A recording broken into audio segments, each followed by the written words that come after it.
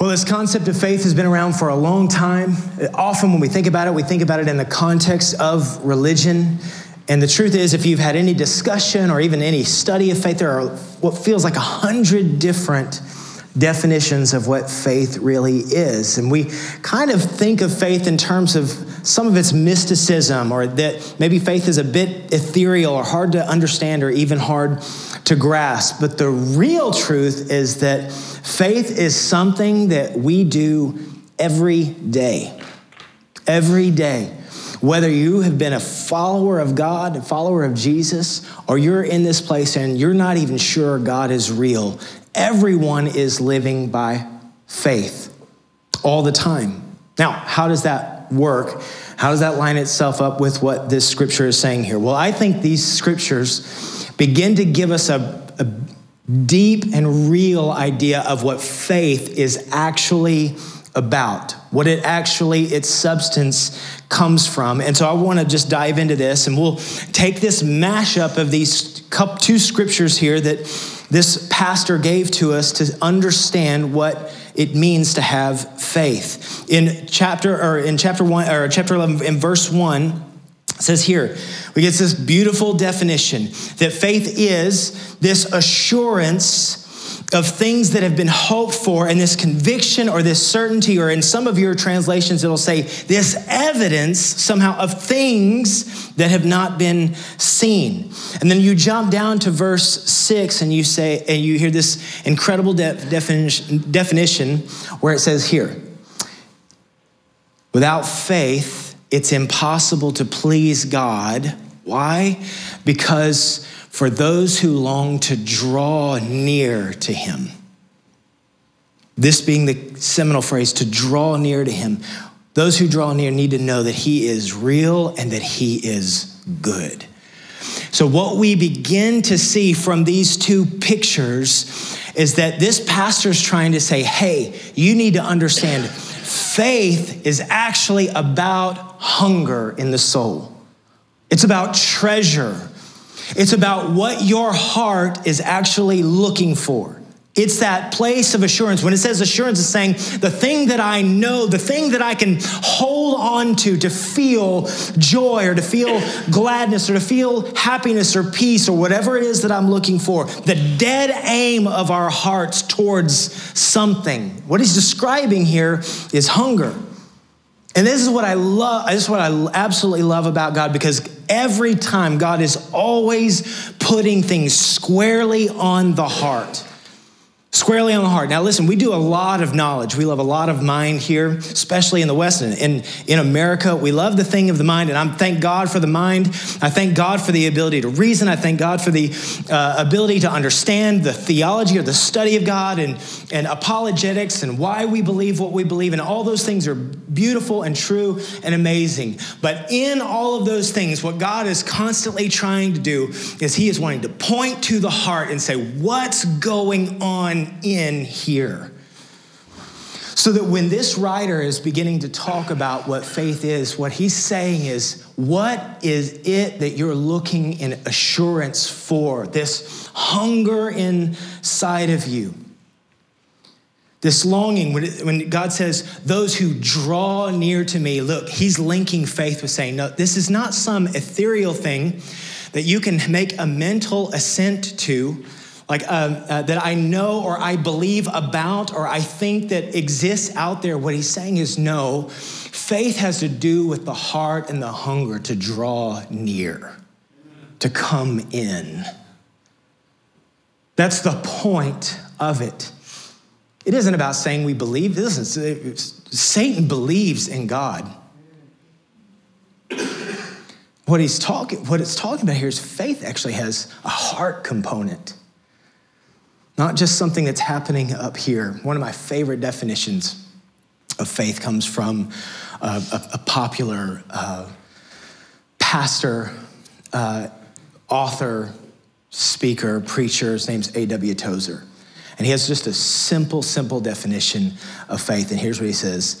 Faith is the gaze of a soul upon a saving God. It's the gaze of the soul upon a saving God. Now, I absolutely love this picture because he's trying to get at the same thing. Faith is about hunger. It's about longing, a drawing near. The truth is, in our hunger, our gaze can manifest on many, many things.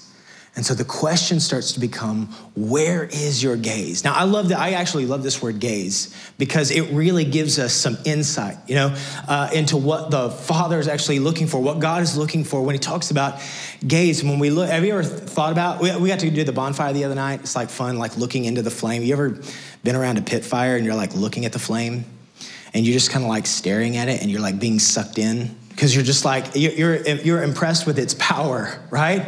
You're like, that's really powerful, quasi-dangerous, but kind of amazing, and I'm just gonna sit here.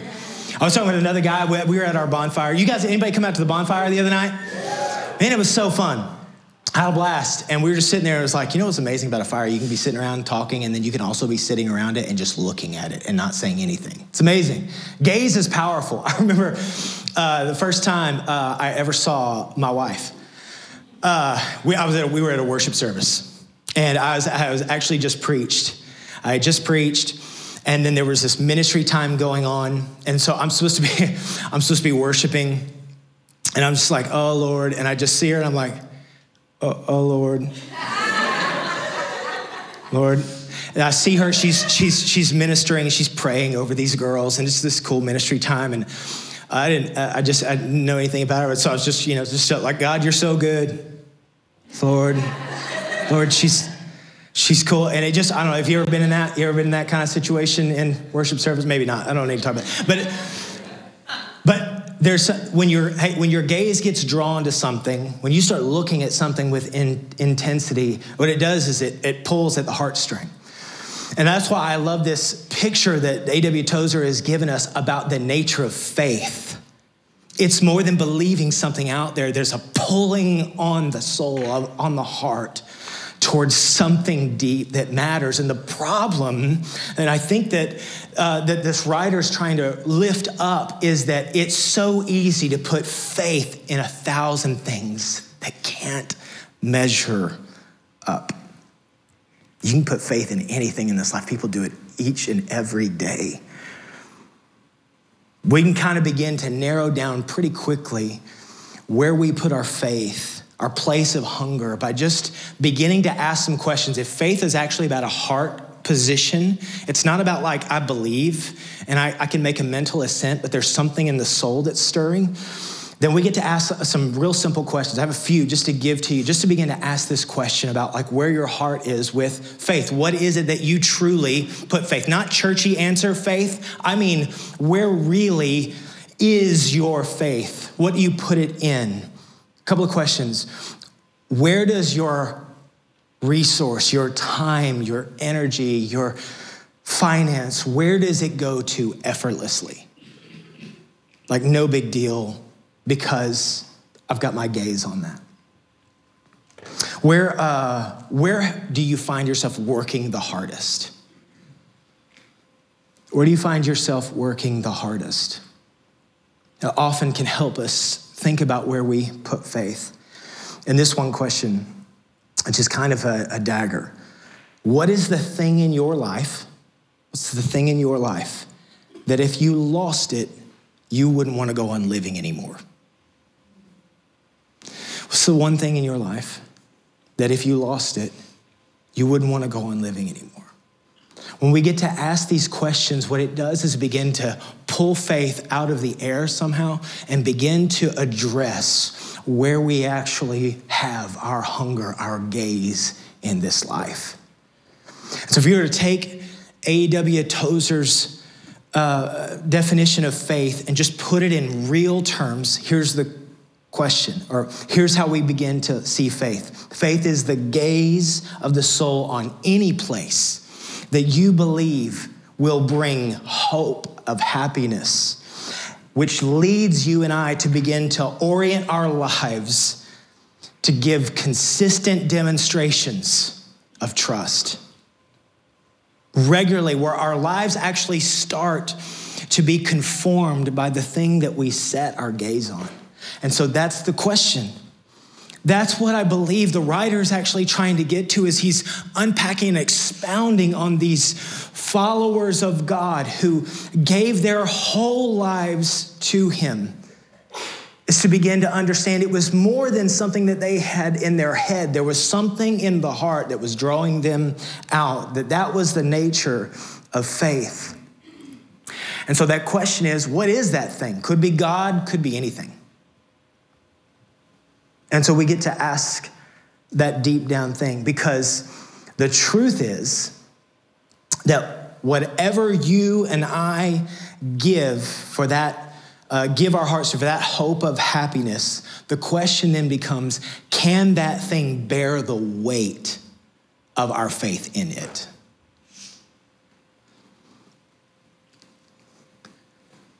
What is the thing that we look to truly? Where our gaze truly is set, can it bear the weight of the faith that we put in it?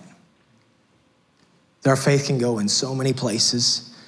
We can look for so many things. We can look for people to see us and notice us. There are people's attention, success, or money, or religion, or sex, or reputations, or our intelligence, or our beauty. There's a billion things we keep looking at to find, to answer the hunger, or to meet the gaze. The question is, can any of those things measure up? Will they ever actually answer the cry of the heart?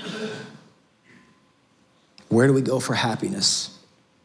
What do we want more than anything? We ask those questions because what we find is that whatever we have our faith in, it will waver and it will vary in its measure according to how much we perceive that thing to be great, to be important, to be truthful, to find actual delight in. Whatever the gaze is on, that's what's coming back to us. And I'm here today, and what I think what this pastor's trying to say is, listen, there is one thing that is strong enough, that is powerful enough, that is great enough, that is wise enough, that is good enough, interesting enough, true enough, satisfying enough to throw the full weight of our faith onto. And that is Almighty God. And that's it. That's it. And that sounds beautiful in church, but it has massive implications for our lives Monday morning. Because we get to ask the question, where is my true and real gaze? What is the true hunger of my life? And can it bear the weight of the faith that you're putting in it, that I'm putting in it? If we place our faith on anything else, I can guarantee you it will be crushed under that. Nothing can measure up. And candidly, that's how we end up really cynical. There's a ton, you guys say, there's a ton of cynicism going on in the world today. You guys with me on that? Like just the kind of the world is so cynical about everything. How do we get to that place? We keep putting our hope on some outcome and it can't bear the weight. And you know what that does? It kills the childlike nature of what real faith in a real God actually does in our lives. I think that's what's so amazing for the King of the universe, the most intelligent, brilliant being in all of human history. I mean, you can't even get your head around his brilliance. And he's going, here's what I need, and here's what I want. I want something childlike in you that just trusts me. It's the exact opposite. What's the opposite of cynicism? It's just a child that loves a mom or a dad, right? It's like whatever you say. I love those days, especially when your kids are young and they're just like, just whatever you say is amazing, you know? It lasts for like 4 seconds and then they're teenagers and they question everything, okay? All right? But you have a moment where it's just like, oh yeah, that's what it means to just trust. It's the opposite of cynicism, and the Lord's saying, all right, if you find yourself in a cynical moment where you feel a little bit angry about everything, then this is a text where we get to just step back and go, God, would you just recenter something in me that's real, that can actually bear the weight of my hope and bear the weight of my gaze? And there's just one place for it. And so the question becomes, well, if we put our faith fully in God and God alone, then what begins to happen where we take all of our hopes and all of our gaze and we put it squarely on the only object that can bear the weight? What actually happens in our lives? And I think the scripture is going to point to two really powerful things. Actually, I think it points to probably like 50 different things, but we don't have time for that, all right? So I want to just give you really quick two things that begin to take place when we are rooted deeply, where our faith is rooted in God, and it changes us from the inside out. When you and I go, God, I'm putting the whole thing on you, not in the outcomes, I'm just putting it on you and you alone. There's a couple of things that begin to happen and we get to see from this scripture. And I just want to go over those and then we'll finish. So number one, it takes this kind of faith that's rooted in God alone. It gets to take messy, broken people and it begins to call them up into something far, far greater than they could ever imagine for themselves. When you and I step back and we don't put faith in earthly things, but we begin to put it squarely on God, then what happens is the doors begin to open for what God will do in and through the very people that are really messy and broken. Now, if you got to grow up in church, and we just read off a list of names when we were reading the text together, and then I cut out a whole chunk because it just goes on and on about all these amazing people. If you got to grow up in church and hear the stories of all the people that just got listed out as we were reading the scripture together, what is the one universal truth about all of those people that were just got listed as these amazing people of faith who really walked in believing in God with their lives? What's the universal truth? They were all an abject mess. Every one of them, all of them. You see the names in this text, when you see the names in these scriptures, and God's saying, by faith, here's what they did. Trusting in me, they did this. Listening to my voice when they couldn't see the thing ahead. And God's commending them for this amazing faith. And you're reading it and you're going like, dude, I've read the Old Testament. That's not how that story goes. Have y'all ever done that? You're reading this and you go, you're talking about Abraham and Sarah. Are you kidding me? How did they make this list? I know the whole story. They didn't believe you. They barely believed in anything you said. They were constantly going back on all the things they said they would do. How does this work? And God says, no, you don't understand. Faith is not about what you're accomplishing for him. Faith is on the object by which you put it upon. Meaning, what he said is, yeah, they fell short all the time, but their faith was in me. Their faith wasn't about their performance or their perfect record. Their faith was they just kept trusting and believing even when they fall flat on their face. Now, I don't know about you. I read these stories of these guys and I'm like, don't raise your hand, but I mean how thankful are you that it's talking about all these amazing people, but all their mess ups are recorded in history for forever. I'm just kind of going, God, thanks that I didn't. Their stuff is just laid out there, but the truth is this. Every one of us has experienced those failures. Every one of us. We've also radically fallen short. And what God's going is, hey, I know you've fallen short. The essence of faith is you keep your gaze on me. You keep coming to me. to have your life stirred. You've fallen short. Of course you've fallen short. All these have fallen short. Come after me. That's what's so powerful. When we put our faith in God, our lives get to cease being about how awesome we are and how much success we can achieve or attain, and it starts to just become about his voice over our lives. And let me tell you, there's nothing more than you and I need or want to hear than the voice of the Lord on Monday morning. When you've blown it so badly, fallen so tragically short, the most important thing to you and me is his voice. That's why he's the object of faith. That's why he is the object of our gaze. It has to be him. It can't be anything else. And the Bible's here just crediting these amazing and broken people, because when you and I have faith in God, it changes and transforms us, and it begins to call us up into things that we didn't even think possible. We would discount ourselves. I'm gonna tell you, I've had multiple times in my life, I've gone, I'm out of the game, I've blown it. And the Lord's been so loving and gracious to say, no, Keith, because this thing was never actually about you. Newsflash. Whew. It's just about me. Will you just keep coming? Just keep coming. Trust me, put your faith on me.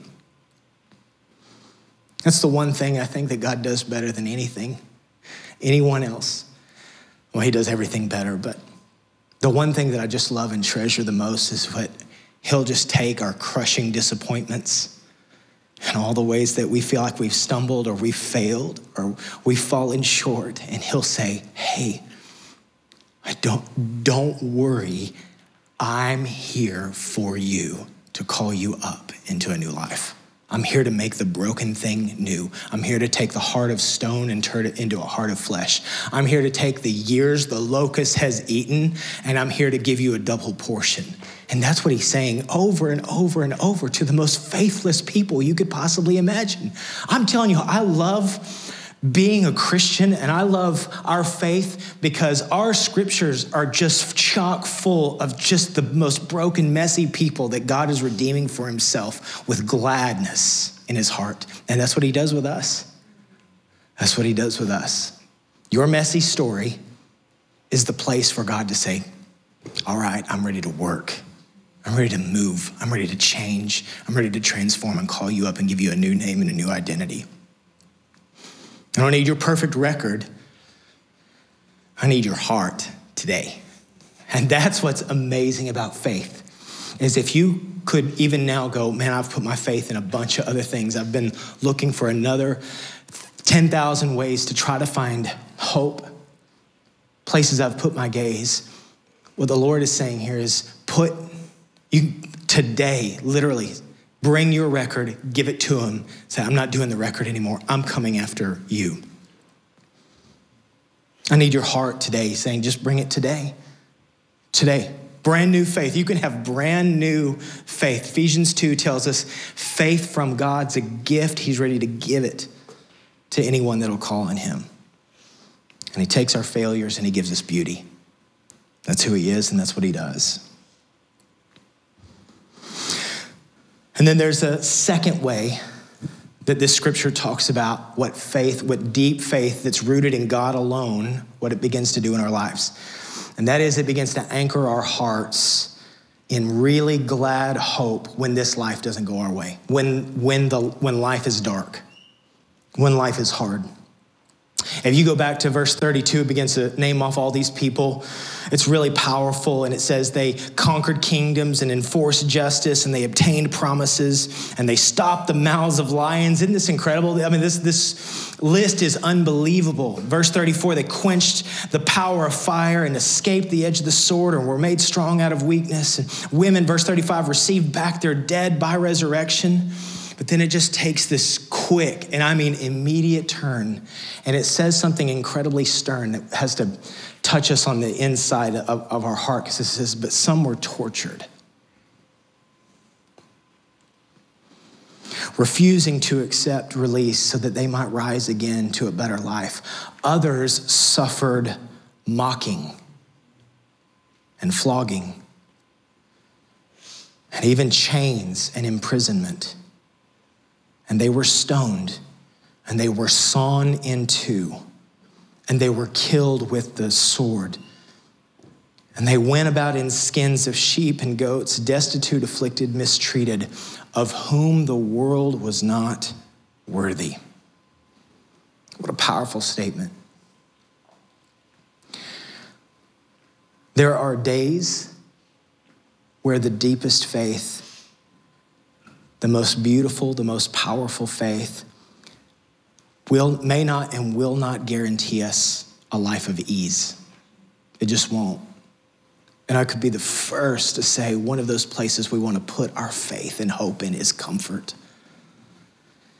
But that's not necessarily a guarantee of our faith. And I am sad at times where I think often in order to gain converts, the message of Christianity will be, come follow Jesus and all your wildest dreams will come true. And there is a guarantee when you and I see Jesus face to face, all our wildest dreams will come true. But there is an hour here on this earth, and the reason why faith is so critical and so important and why the writer of this pastor's writing about it right now is to say, what happens in here in you right now matters forever. It matters forever. What you believe, what you put your gaze on, what you put your hope upon, that matters right now. And the question is if and when you find those days of darkness or those days of difficulty, what does your heart do concerning God? Do you believe and trust him even if it costs you everything? Now listen, I'm not a doomsday person. I don't live that way generally. I'm pretty generally spunky. Why did I use that word? I don't know. I'm sorry. Happy guy. Optimistic, thank you. That's a refined, a mature word to use. I'm 12. So, but I gotta be honest with you. I look around the world around us, and even in all my optimism, it seems like there's some writing on the wall. We have some dark days ahead. In some ways, we're experiencing some dark days. Darker now, and likely darker still. We have brothers and sisters all over the face of the earth that face dark days literally every day. And the question is this, is God worth our faith? Is he worthy object of our gaze? If life doesn't go well, will you and I trust him? Do we believe him? That's why he's saying some quenched fire with power and some were sawn in two. I imagine John the Baptist, I think he had some questions when he's in prison. The forerunner, the Elijah that would come before the Messiah to prepare the way of the Lord, and he's in prison. And he sends his disciples out to ask Jesus, are you the one to come? Because this in parentheses, it's not in the text, but because I'm in jail. And I'm about to lose my head. You know what Jesus said about John the Baptist? You know what Jesus said about John the Baptist? Greatest man ever born of a woman. And that didn't mean he wasn't going to lose his head. What it meant was he had faith to believe and trust for another day ahead in him. Yeah, we're going to get there. All right? We're going to get to, everybody's like, hey, it's time to get to the end here. But in fact, I do want the team to come up. We're done.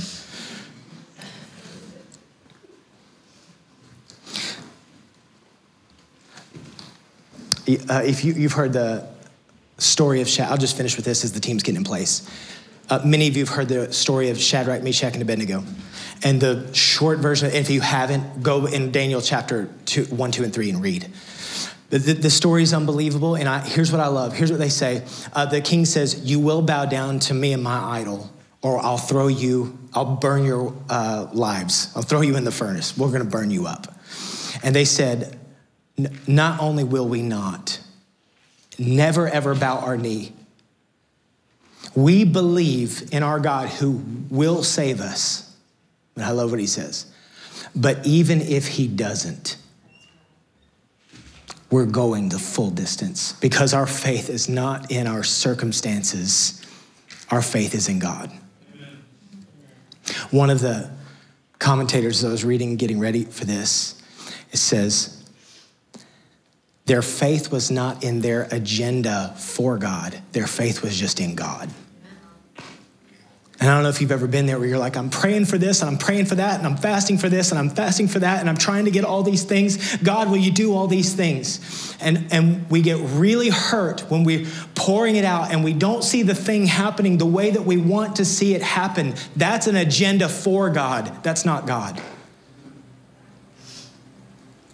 And I'm all for praying and fasting and asking God to move and shape and change and do all the things. I believe that's actually beautiful. But if your hope is in the circumstance, then your faith's not in God. It's in your agenda for God. And it's just time for us to give up our agendas for God and just say, God, you're who we want. You get to call the shots. And I'm believing that this would be a church that would quench fire with power. But I also am believing God's building a community here where you and I stand in the face of death and say, bring it on, but I'm not giving up this faith in my King. I believe that's the kind of faith that God is trying to stir in us, in this church. You guys stand.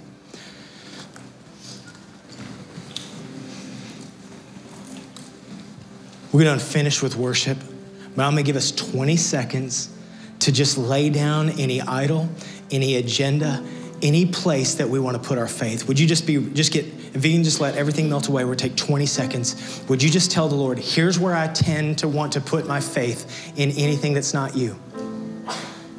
Here's what I tend to hope on. Here's what I live my life for. Just be honest with him about it. It's not like he doesn't know. He's looking for your partnership. Just be honest. Here's the place where I tend to want to put my faith.